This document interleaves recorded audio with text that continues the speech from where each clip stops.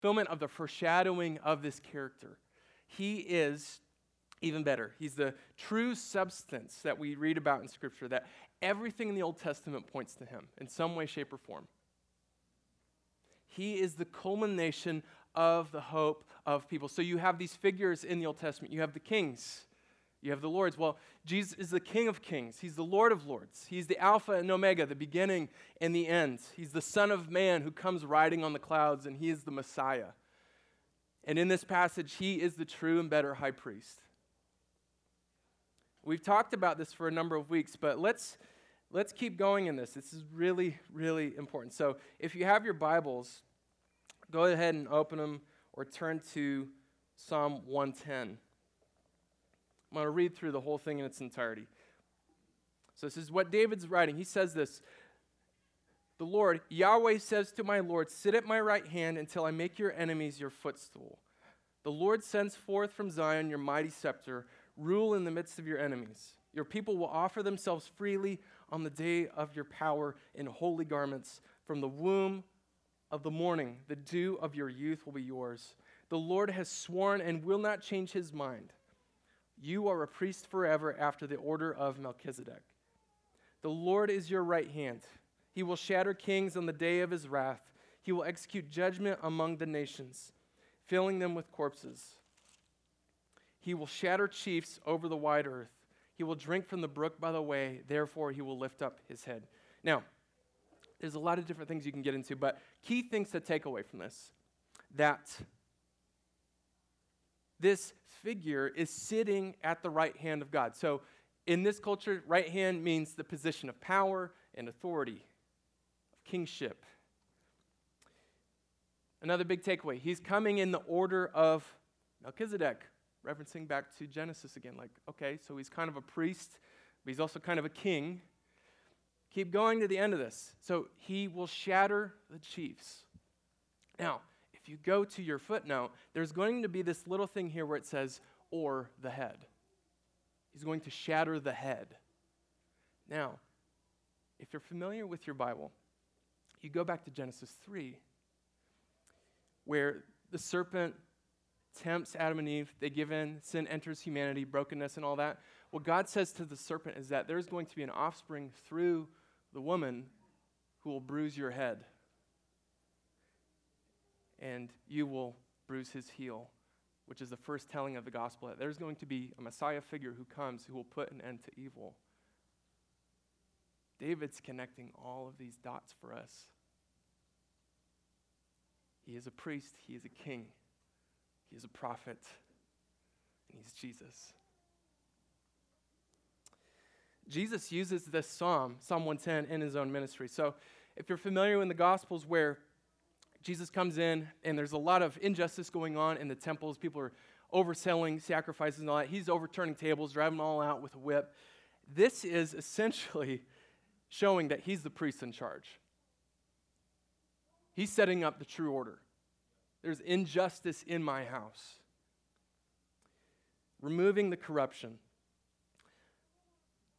But he mentions Psalm 110, if you look carefully in Matthew 26, verse 64. So this is after he's arrested. He's going to be crucified really soon.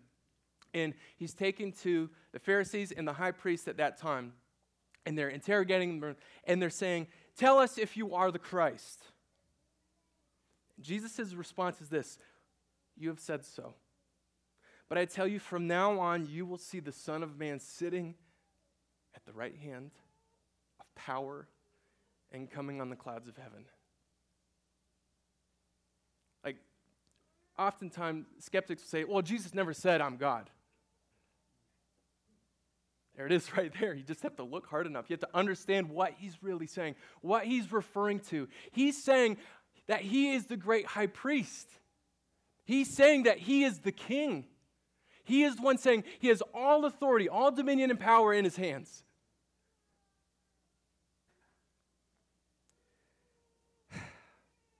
He's connecting dots for us. And so what's really sweet in the book of Hebrews is that the author not only connects dots, but he does kind of a comparison here between the order of Old Testament priests and who Jesus Truly is. So let me just go through a few of these. Oh, sorry. Let me back up. I'm getting a little excited. Let me back up. Let me preface. Let me read verse 11 first. So now of chapter 7, verse 11. Now if perfection had been attainable through the Levitical priesthood, for under it the people received the law, what further need would there have been for another priest to arise after the order of Melchizedek, rather than one named after the order of Aaron? What the author is saying here is Israel could not attain perfection through the order of priests that they had put in place. If you are familiar and have gone through and read any of the Old Testament, you see, okay, the priests are pretty messed up. It did not take long, and it just progressively got worse and worse over time. They could not be the cleansing agent for the people of God.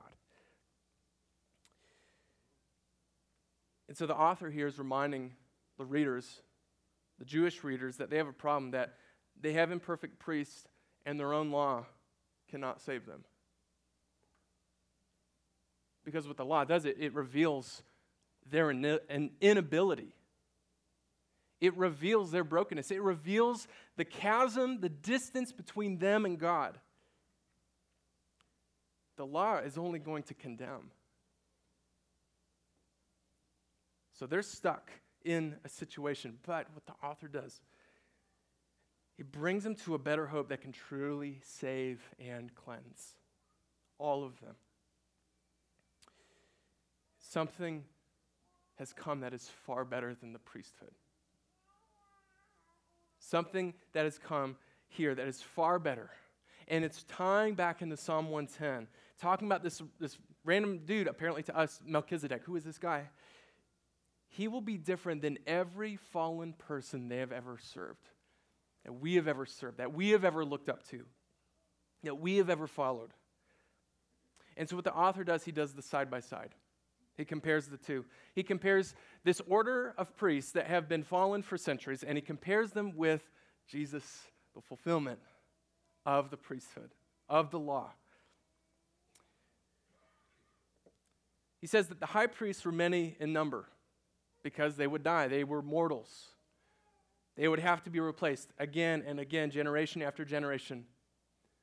There's only one Jesus for all time who never dies. The priests were temporary. But Jesus as the high priest is permanent and eternal. The Old Testament priests became priests without an oath. They were just born into the right family, into the right tribe. Jesus was made a priest with an oath by the Father, saying, "The Lord has sworn and not changed his mind. You are a priest forever." The priests were sinners who had to offer their own sacrifices for themselves because they themselves were broken to the core. Jesus alone is holy and pure and innocent and offers the perfect sacrifice for everyone. The priests had to offer sacrifices daily, while Jesus sacrificed once and for all. The priests offered up animal sacrifices, while Jesus offered up himself. The priests entered the holy places through a man-made tent and by means of the blood of goats and calves, while Jesus entered the holy place of the presence of God by means of his own blood. He is God in the flesh. He has come to us and has made a way. That is our hope. And that's what he's saying in verse 19, that a better hope is introduced, family, through which we all can draw near to God. What is that hope? He says this in verse 16. It is the power of his indestructible life. That's the hope. Indestructible life. Verse 25 is where we're really going to park this morning and dive deep. 25. Consequently, he is able to save to the uttermost those who draw near to God through him. Stop right there. This is the gospel. That Jesus Christ has come to save sinners. He is the Savior of the world. He is the embodiment of truth. The Word of God walking, breathing, speaking in the flesh. healing and forgiving sin. And he alone is able to know you at your deepest pains, your guilt, your shame, and still moves toward you. We have to get that. He doesn't just see you at your deepest, darkest stuff and is just disgusted with you. He sees that and he's more attracted to it. Because he has a mission that involves you, and he's going to take you and do something that no one else could do. Isaiah 59, we did this in the last year, that he says, the Lord's hand is not shortened that it cannot save. It does not matter how terrible your sin is, how terrible you feel like you are, it will not turn him away. It will, if anything, he will pursue you with greater intensity because it will show even more of his grace. There was a time when I was in India a few years ago, I was sitting with a leader in the church network that we support and partner with, and this guy, I call him Hindu Paul. This man was a part of a radical Hindu group for years. And if you're familiar in India, there's a lot of persecution to pretty much any religion that is not Hinduism, Christians included. And so he was a part of this group, and it was serious stuff. They were gathering guns and bombs and preparing essentially to do acts of terrorism. And then at some point, Jesus got him. And he became on fire for Jesus, and he became the main discipler and mentor into the leader of a network of over probably 23,000 house churches right now, reaching the unreached. Sounds a lot like Paul. But he was changed by the miraculous power of the cross and the resurrection. That's what changed him. It wasn't just a new ideology. It was a tangible spiritual change that happened in his life, right? So it causes us, I think, to reflect on our understanding of Christ, who he is. And it's both transcendent and present. It has to be both. And so I was sitting back recently just trying to figure out, what is my vision when I preach or how I do ministry? And it is this, it is a way of understanding, but being able to communicate and to experience with you the transcendent and present Christ. It's both. The transcendent Christ, the glory, the supremacy over all things. From him, to him, through him are all things, all powerful, all knowing, created all things with speaking a word. Every star has a name. All the nations are but a drop in the bucket. Holy, holy, holy is the Lord, the throne, the majesty. But it's also him being present. He is near. His Spirit dwells within you. He knows your heart. He is acquainted with your specific sorrows. Every single one. He walks with you in the valley of the shadow of death. He is your friend. He speaks with you. He guides you. He bears fruit in your life. He comforts you. He brings peace. And he will one day wipe away every tear. He's both. And we can have imbalances with that. We can bring focus to one or the other, and it affects the way that we live. It affects the way that we do life together, right? If we are just all transcendent, we can lose sight of his heart. We can run into that obstacle. Like, how do we function as people? We're just like melted all the time, right? Like, is that your experience? Like, just the face melting? Not by what I see, so I guess that's good. I mean, like Indiana Jones style. I think I watched that movie when I was 7. I don't know how that deeply affected me going forward. I hope I'm okay, but we'll see. But I'm not saying you're a bunch of Nazis if your faces are melting, but I don't want to. I digress. No. The face melting, that's what. Don't be too transcendent. That's all I'm trying to say.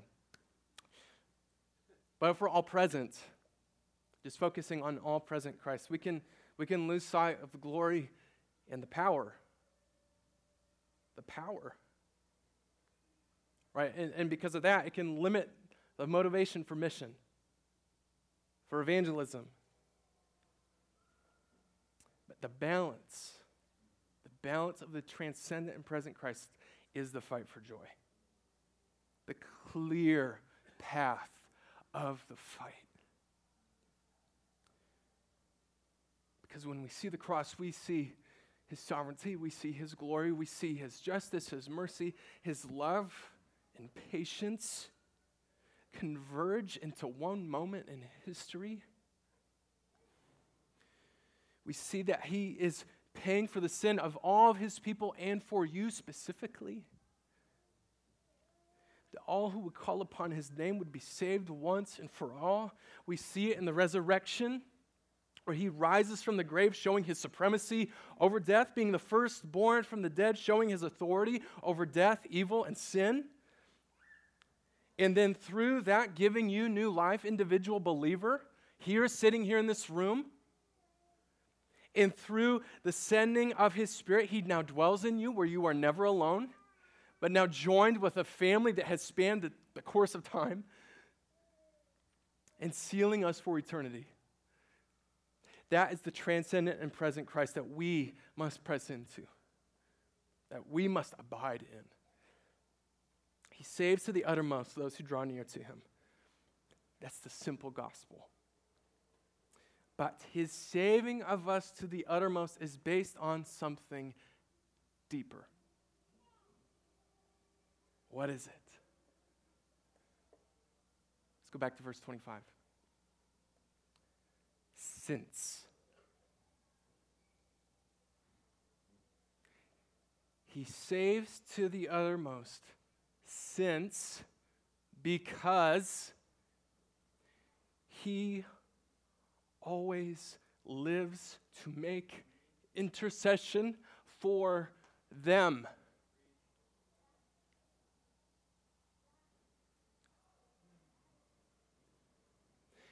It's not just a talent that he has. It's not just something that he's good at. It's not what would come up on his personality test, like his strengths finder, his Enneagram type. He lives to do this for you. Don't make it complex, right? It means that he steps between us and God and is constantly praying for us. Paul says in Romans 8:34, who is to condemn? Christ Jesus is the one who died. More than that, who was raised, who is at the right hand of God, who is indeed interceding for us. John writes in 1 John chapter 2 that Christ is our advocate. He speaks for us on our behalf, right? And so we could stop there and think, oh, that's great. Okay, now do I just kind of imagine what he's saying? No.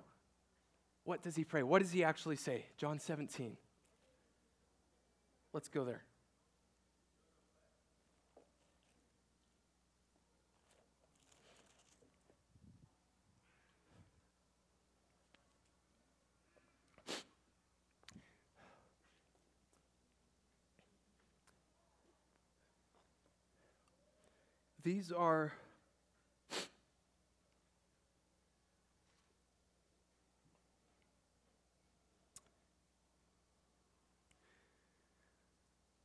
These are some of, if not, I don't know. These are some of the most precious words I think we could ever read. So what I want you to do is this. You can read along, but I want to encourage you for this, just close your eyes and just imagine this scene. This is in the garden. It's dark.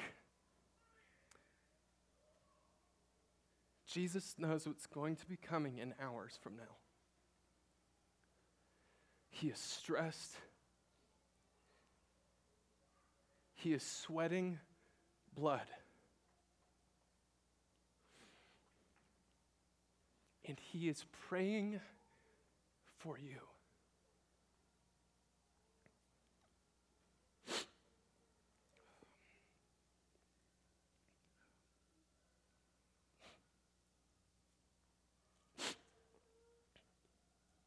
Father, the hour has come. Glorify your Son, that the Son may glorify you. Since you have given him authority over all flesh, to give eternal life to all you have given him. And this is eternal life, that they know you, the only true God, and Jesus Christ, whom you have sent. I glorified you on earth, having accomplished the work that you gave me to do. And now, Father, glorify me in your own presence with the glory that I had with you before the world existed. I have manifested your name to the people whom you have gave me out of the world. Yours they were, and you gave them to me, and they have kept your word. Now they know that everything that you have given me is from you. For I have given them the words that you gave me, and they have received them, and have come to know in truth that I came from you. And they have believed that you sent me. I am praying for them. I am not praying for the world, but for those whom you have given me, for they are yours. All mine are yours, and yours are mine, and I am glorified in them. And I am no longer in the world, but they are in the world, and I am coming to you. Holy Father, keep them in your name, which you have given me, that they may be one, even as we are one. While I was with them, I kept them in your name, which you have given me. I have guarded them, and not one of them has been lost, except the son of destruction, that the scripture might be fulfilled. But now I am coming to you, and these things I speak in the world, that they may have my joy fulfilled in themselves. I have given them your word, and the world has hated them, because they are not of the world, just as I am not of the world. I do not ask that you take them out of the world, but that you keep them from the evil one. They are not of the world, just as I am not of the world. Sanctify them in the truth. Your word is truth. As you sent me into the world, so have I sent them into the world. And for their sake, I consecrate myself, that they also may be sanctified in truth. I do not ask for these only, but also for those who will believe in me through their word, that they may all be one, just as you, Father, are in me, and I in you, that they also may be in us, so that the world may believe that you have sent me. The glory that you have given me, I have given to them, that they may be one even as we are one, I in them, and you in me, that they may become perfectly one, so that the world may know that you sent me and loved them even as you loved me. Father, I desire that they also, whom you have given me, may be with me where I am.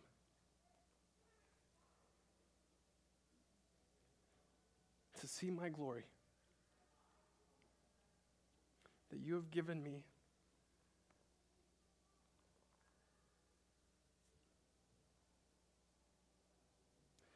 because you loved me before the foundation of the world. O righteous Father, even though the world does not know you, I know you, and these know that you have sent me. I made known to them your name, and I will continue to make it known that the love with which you have loved me may be in them, and I in them.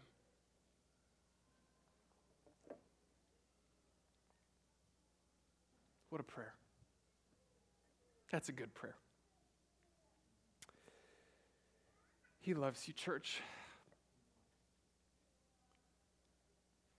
I don't know what else to say. Let's wrap up. He loves you, church. He saved you to the uttermost because he lives to intercede for you like that. And the Father is involved too. All right, not to have this picture in your mind like the Father is just sitting all grumpy on the throne and Jesus is trying to persuade him to love you.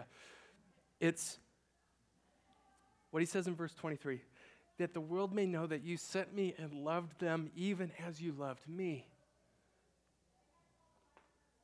Infinite, eternal, unchanging, bottomless love. That's the love that the Father shows to you. Right? And so, I don't see it in Scripture, but to see that union of love and how it's focused on us, right? That just to imagine like the conversation between Jesus and the Father about how to bless you today, right? Like, Father, let's bless them like crazy. Father, let's give them a dream today where we speak to them. Let's bring up a memory from a dark season where we show them that we were there and we were embracing them, where we were preserving them and protecting them from the demonic. Today, let's make our word come to life in their hearts again.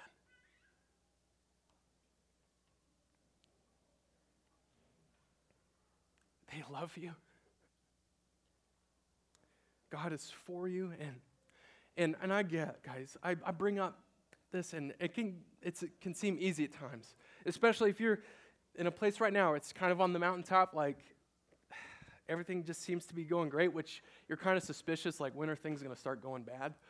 I get like that sometimes, but like just always rejoicing, always in this great place, and if that's where you are pretty constantly, man, I want to be around you a lot more, but that's not our constant experience, I think. I think that's a shared experience that we have.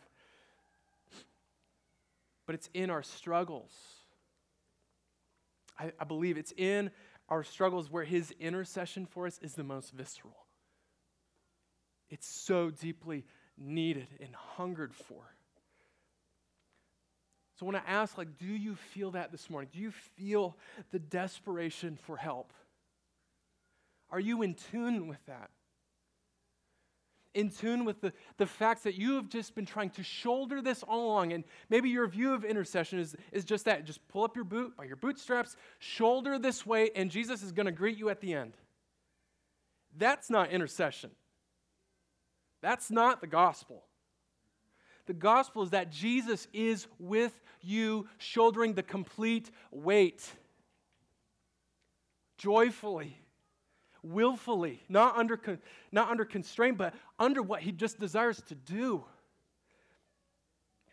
And it's in that desperation, let's bring it to present day, present situation right now. It's in our desperation where we cry out for his help. Let's just be honest. We need his intercession in our grief over death, under strife, condemnation from the enemy, from our own selves, from our own hearts. Intercession over our depression, intercession over our anger that has ruined relationships, over our hopelessness, over our apathy, over our trauma, over our hurt. We need his intercession. And he answers our cries. Psalm 138, on the day I called, you answered me.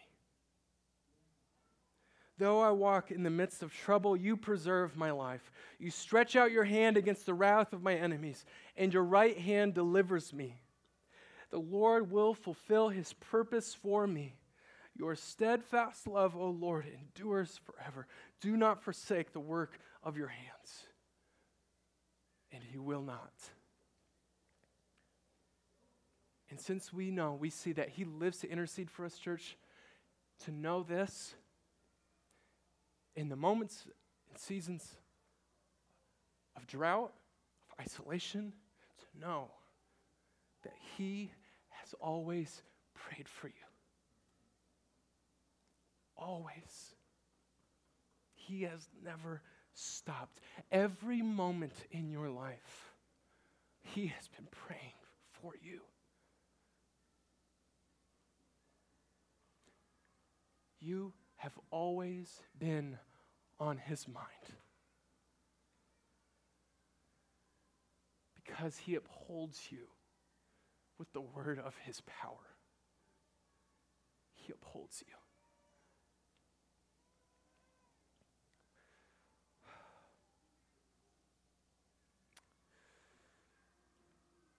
And it keeps getting further, like even greater than this, right? So we have the Father who loves us as he loves the Son. We have the Son who intercedes for us always. The Spirit intercedes for us as well. Like it's just over the top, right? Romans 8, 26 through 27. Likewise, the Spirit helps us in our weakness. When are we weak? All the time. When are we in need? All the time. For we do not know what to pray for as we ought, but the Spirit himself intercedes for us with groanings too deep for words. And he who searches hearts knows what is the mind of the Spirit, because the Spirit intercedes for the saints according to the will of God.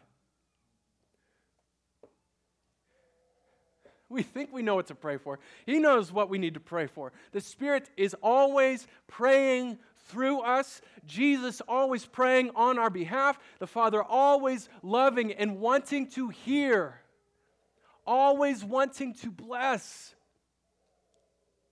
This is who we serve. This is who has sought us out in our darkness, in our spiritual death, who has made us alive and is now bringing us into this relationship, this family, where it's just over the top, completely transcendent and present right now. It can't get any better than that, right? Apart from being with Jesus face to face, which will one day happen, right?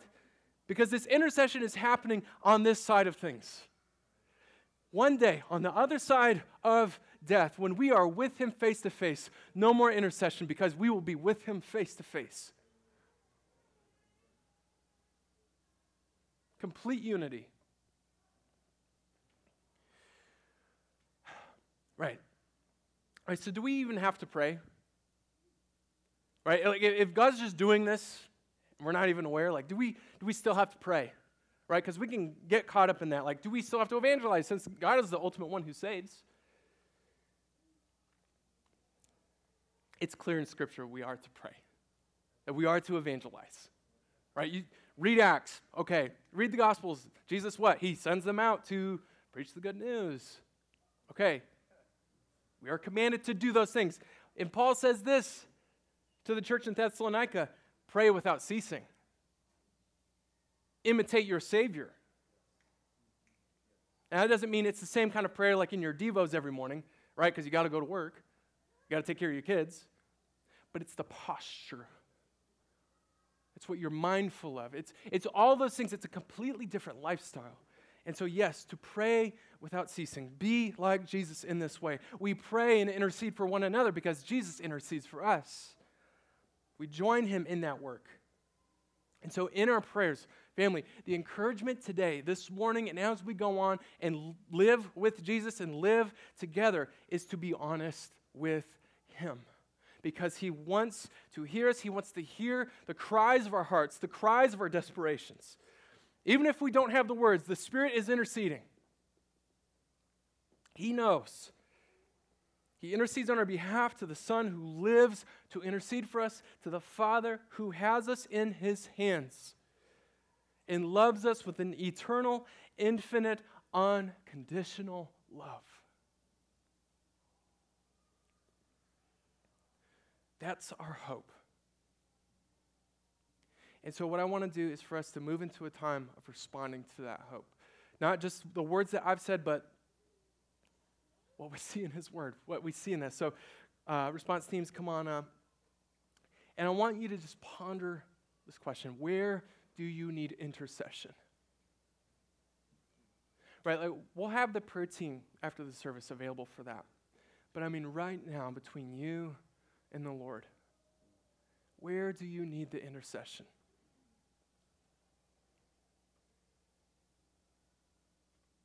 Where do you need to just be honest with him? Where are you struggling? The thing is, he already knows. But he wants you to be honest because he is always willing to help. He lives for that. I need intercession of Christ for my self-condemnation, for my own pride, for my anger, for my laziness, for my grief, for all of it. I need his interceding words and prayers. I need the Spirit to stir me. I need to know and hear the Father's voice that sings over me loudly. And it's the same song he sings over you. So as we respond, I want you to just sit with that question, ponder that. So continue to pray. We'll have communion where we take the bread, dip it in the cup as believers in Jesus, and we remember this sacrifice that he made as the one who is our advocate, as the one who intercedes for us. It was with a broken body and with shed blood. It's how far he went to show you how serious he is about his love toward you, his seriousness towards sin, but his compassion to draw you in to the foot of the cross, to the throne, that you would find strength and encouragement in every time of need as our priest. And if this is your church, it'd be the opportunity to give. We'll have the text to give option on the screen there. But we're going to respond in singing to the one who has interceded for us.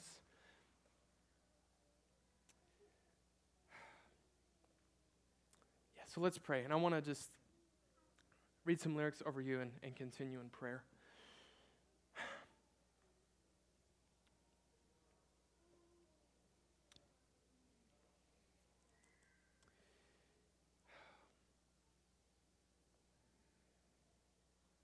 What a friend we have in Jesus.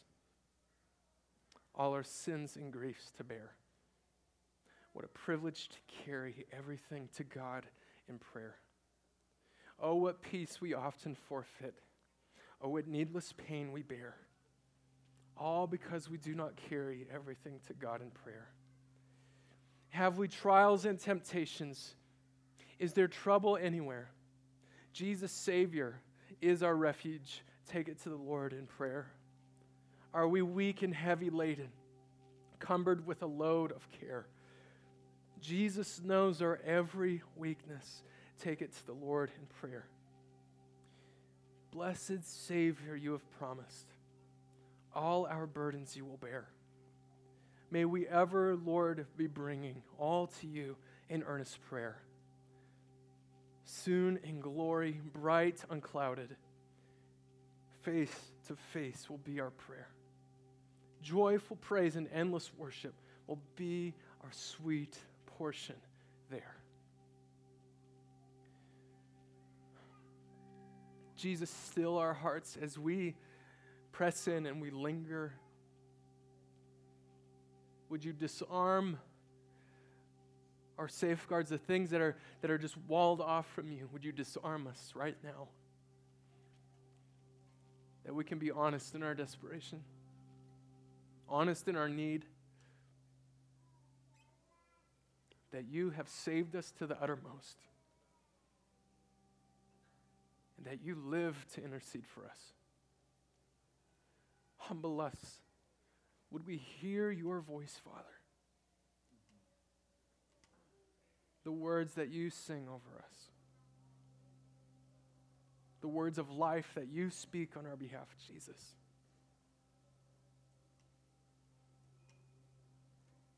That you cry out in your own voice to bless every child of God.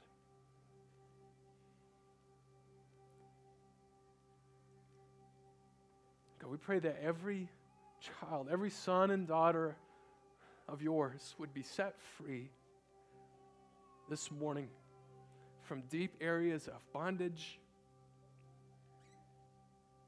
deep areas of grief, of addiction, of oppression, that they would see you clearly with fresh eyes.